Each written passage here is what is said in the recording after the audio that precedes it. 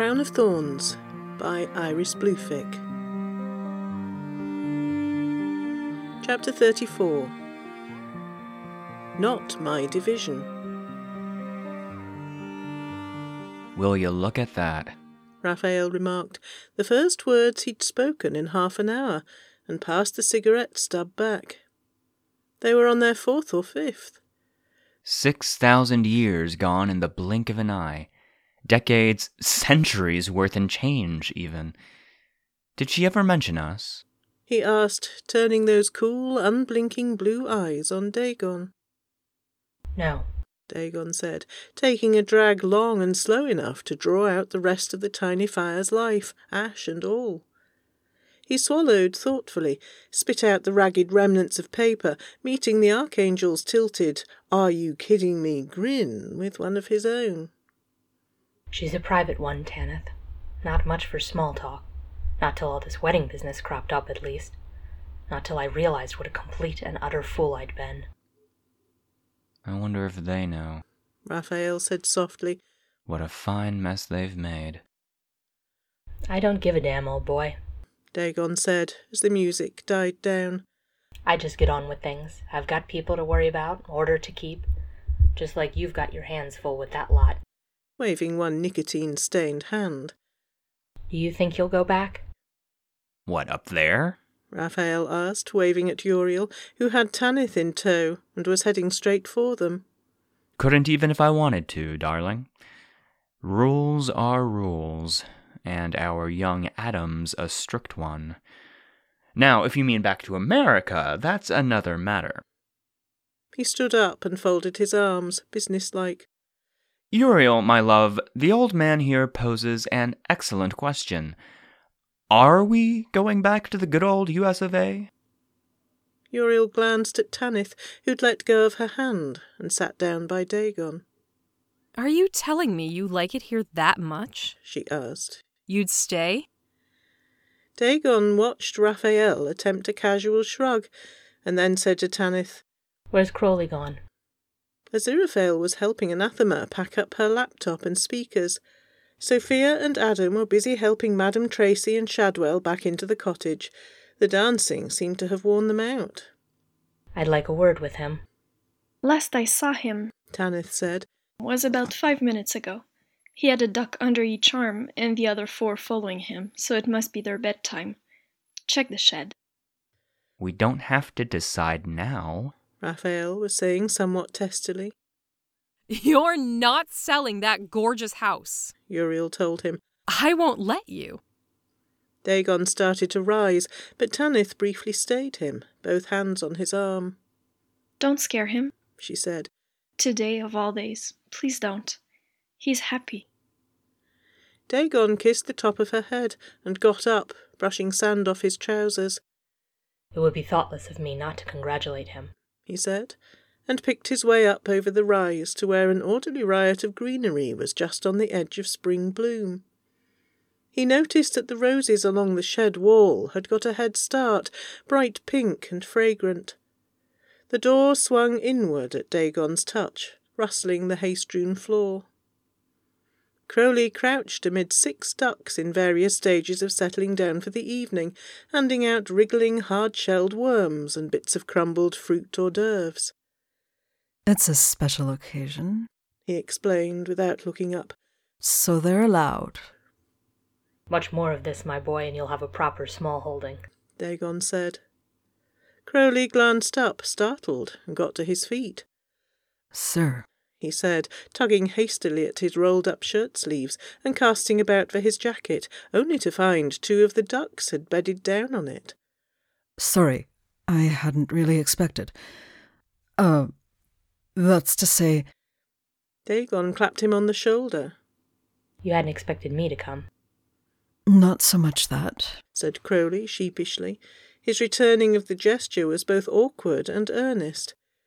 It was that, the last thing you heard from me was... That memo's still pinned to my wall, I'll have you know. I'd like to think I did. Crowley blinked at him stupidly. I'm sorry. You'd like to think that you what? Learned. Dagon said, and patted Crowley's shoulder again before letting his arm drop back to his side. I won't pretend to understand what you love about this place, but you were the best innovator we ever had. This environment lets you thrive. Crowley rubbed his neck and averted his eyes. You should have sent someone who wanted to come, He said. But I don't think I'd have ever forgiven you if you had. Forgiveness isn't a requirement. Your eternal grudge would have been enough. Crowley squinted at him, his eyes a liquid gold gleam under the artificial light. You sent someone who'd grow, He said. who'd change. How did you know? That's what managers are for. Dagon said, bending down to greet an inquisitive Jemima who'd got up and started nibbling on his trouser leg. Identifying potential.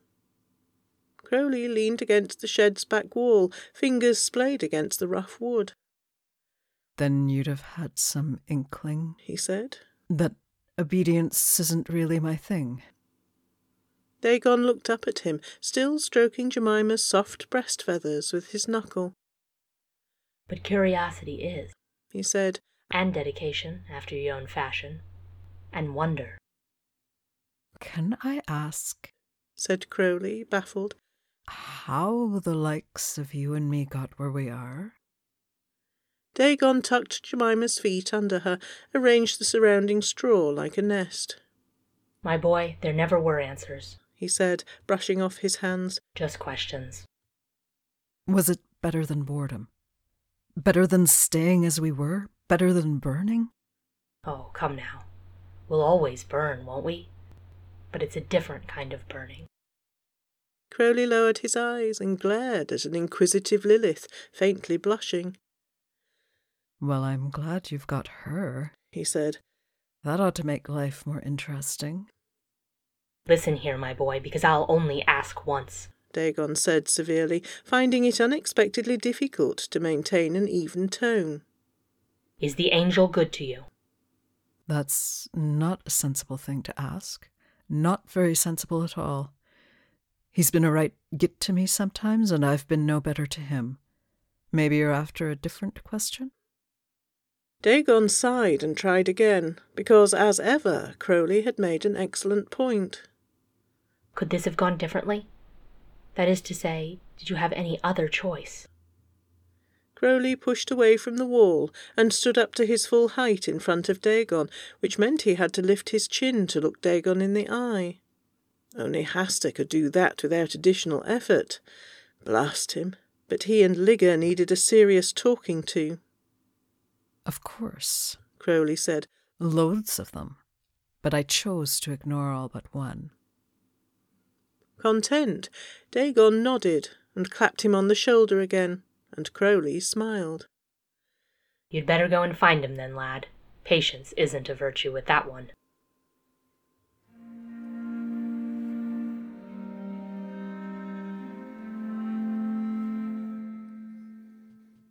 Sophia tottered outside and sat down on the front step. The world was spinning. She'd done a terrible job of treating her hangover, and she'd just come from checking on Mandy, who was asleep again in the bedroom with a worried Ivan at her side. Adam joined Sophia on the steps, sighing heavily as he settled beside her. I've got to help Yvonne get her out of there and into the car. She can't stay here tonight. Something tells me they'll be wanting their bed back. What do you think? Sophia regarded him blearily in the falling dusk, rose petals drooping in her eyes. I'm drunk, she said. Like really, hopelessly drunk. Oh, I want to throw up, but I can't. I might have to drink more just to accomplish that. Do you know what I'm saying? Adam grimaced and put a consoling arm around her, staring down at their feet. I want to know what happened, Sophia said. It wasn't just how much she drank. No, but intoxication gave the guy who possessed her an easy way in, Adam said. What the hell was up with the plant mister? Why did Aziraphale look so scared? Do you know what holy water does to demons? Never mind, I suppose you don't. Through the muddled haze of her thoughts, Sophia considered this and shuddered. But his face didn't melt or burn up or anything. He just looked really annoyed. Aziraphale transformed the water, Adams said. Unsanctified it, if you like. I don't think Crowley believes in that kind of thing anymore, so maybe. But humans do, Soph. Humans believe in it a lot. They bless the water. Adam, reality check. We're humans too, and we don't. Not all humans. But enough humans, he said. Enough for us not to know, for even me not to know, and I'm not about to go testing it on them. Do you understand what I'm saying? Oh, gonna throw up, Sophia said, twisting sideways into the grass, and did. Adam steadied her until the fit passed. Her mouth tasted awful, but she felt better. I've got to go help Yvonne with Mandy, he said. Will you be okay without me? Yeah, she said, using his arm to lever herself up. I've got to find Crowley. Demons could die, angels could die. Humans had to go believing things, and they'd all die. And Crowley and Aziraphale wouldn't, assuming holy water didn't work on them as long as they didn't believe it would. Maybe that was wishful thinking. She ran straight into Pippa on her way around the side of the cottage, shaking. "Dear heart, what's the matter?" Pippa asked, rubbing Sophia's bare shoulders. Where's Crowley? She croaked. I've really got to find Crowley. Where's he gone? Pippa frowned at her. "He's just come out of the shed. Got the girls all tucked in." Good, Sophia said, and stumbled away from Pippa, leaving her high heels behind. Crowley was next to the roses, untangling something from the bush's glossy leaves. Aziraphale was standing a little distance off with her mother and father and Rani. She didn't know where the twins had got off to. They were probably down by the sea with the archangels, trying to see who could drown whom. Didn't really matter. Crowley, we're going to die, she said plaintively. We're all going to die. But as long as nothing stupid or impossible happens, you and Aziraphale won't. Crowley. Crowley wound the string of silver Mardi Gras beads around his wrist and stood up, regarding her with an expression he would have liked to come across as unreadable. But Sophia knew better. Her eyes shimmered too much for him to be all right. "That's right," he said hesitantly. "Hadn't you worked it out already? Harold was really all about Pippa," Sophia said. "We weren't that close to him." Crowley stared at the beads on his wrist. "It doesn't lessen our loss. Or hers." Sophia felt sudden anger seize her. She wanted to smack him, make him see. You'll still be here when we're all gone, and this planet's just a garden again. She'd hit him all right, sunk the proverbial blade right where it needed to go. "What exactly," said Crowley brokenly, "in the world would you have me do?" "I don't know," Sophia sobbed, aware now of just how wet her cheeks were and how difficult it was to speak through the fire in her chest and in her throat. She dug her toes into the grass and fisted her hands in her dress, tugging till the threads hissed. "I can only stay," Crowley told her, haltingly, as if human language had grown difficult. "Can only keep watch, can only accept loss, can only love. You're such strange creatures, both of you, shedding precious questions like so much dead skin." Not a single one of the sibilants clipped this time, nothing of his snake-like expression spared. Someone else had her by the shoulders as Crowley approached, someone familiar and terrifying, someone whispering, There, dear girl. and It's all right. "Oh, sure," Crowley sighed. "Send her to Dreamland. That'll solve everything."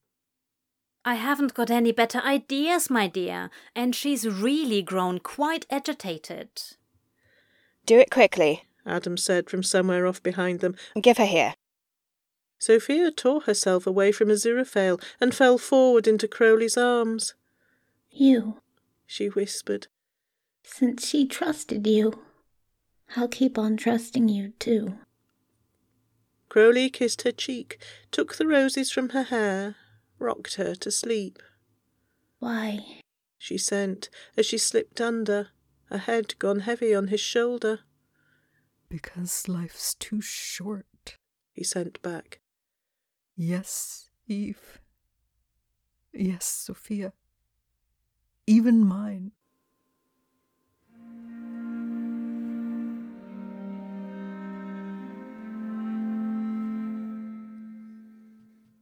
Hodges, you say? Replied Aziraphale politely. They'd only just managed to get Adam and Ivan on the road with their respective somnolent cargoes, and Anathema had also chosen that moment to depart with her husband and 2 younger daughters in tow.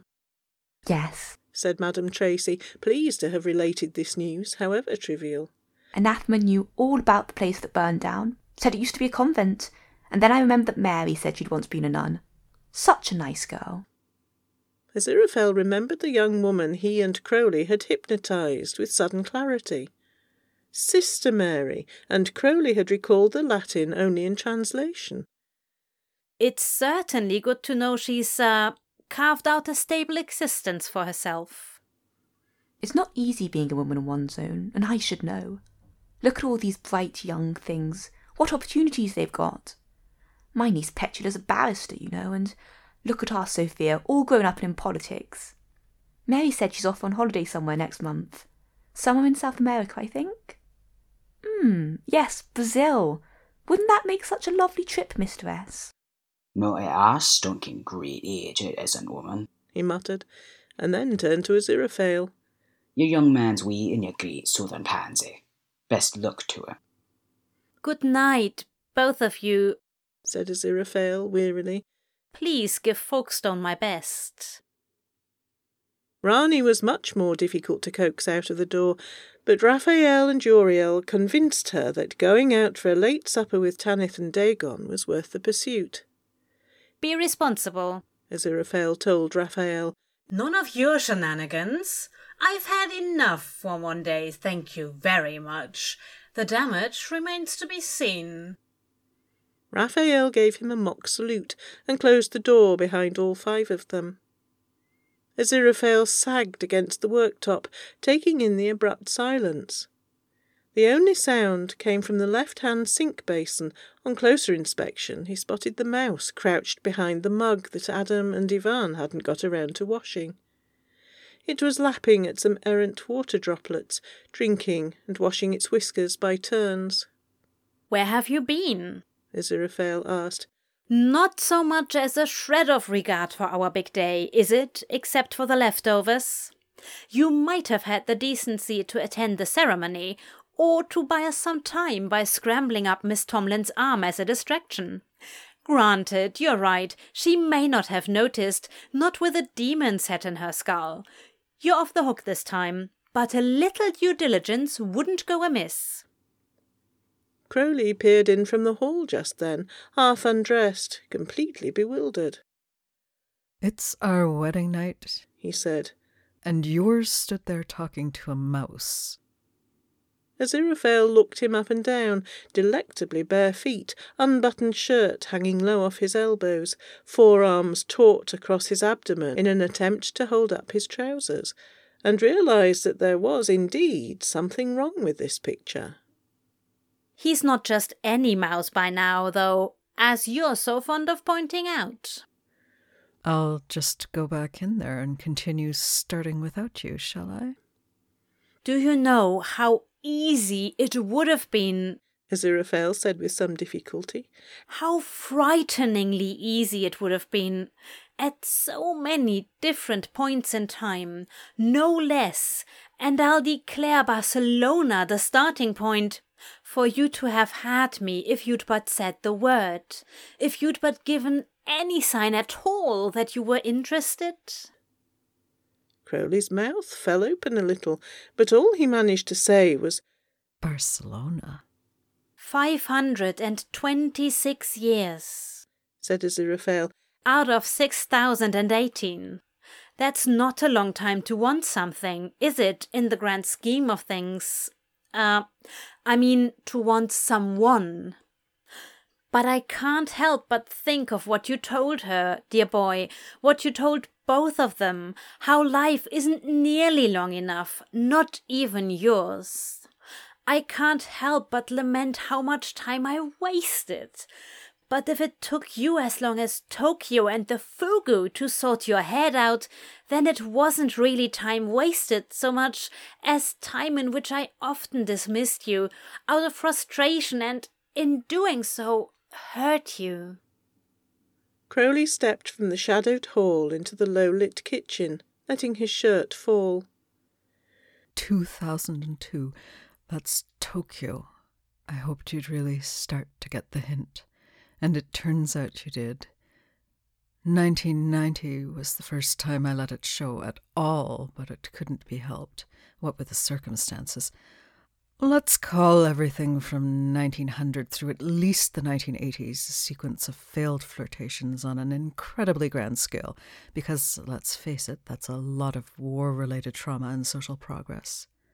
It was hard to watch Oscar Wilde do his level best to get at you, but I also wonder if it was hard for you to watch Leonardo da Vinci try to get at me.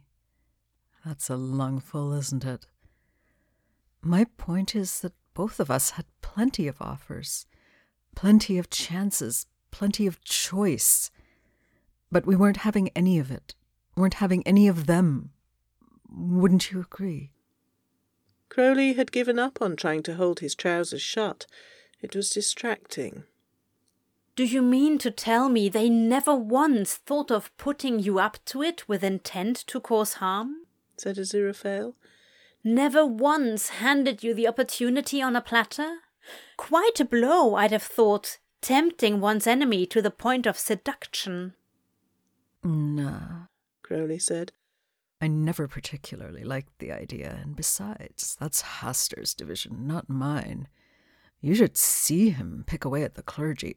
Well, no, you needn't look too hard, he added, wincing. It's all over the papers these days.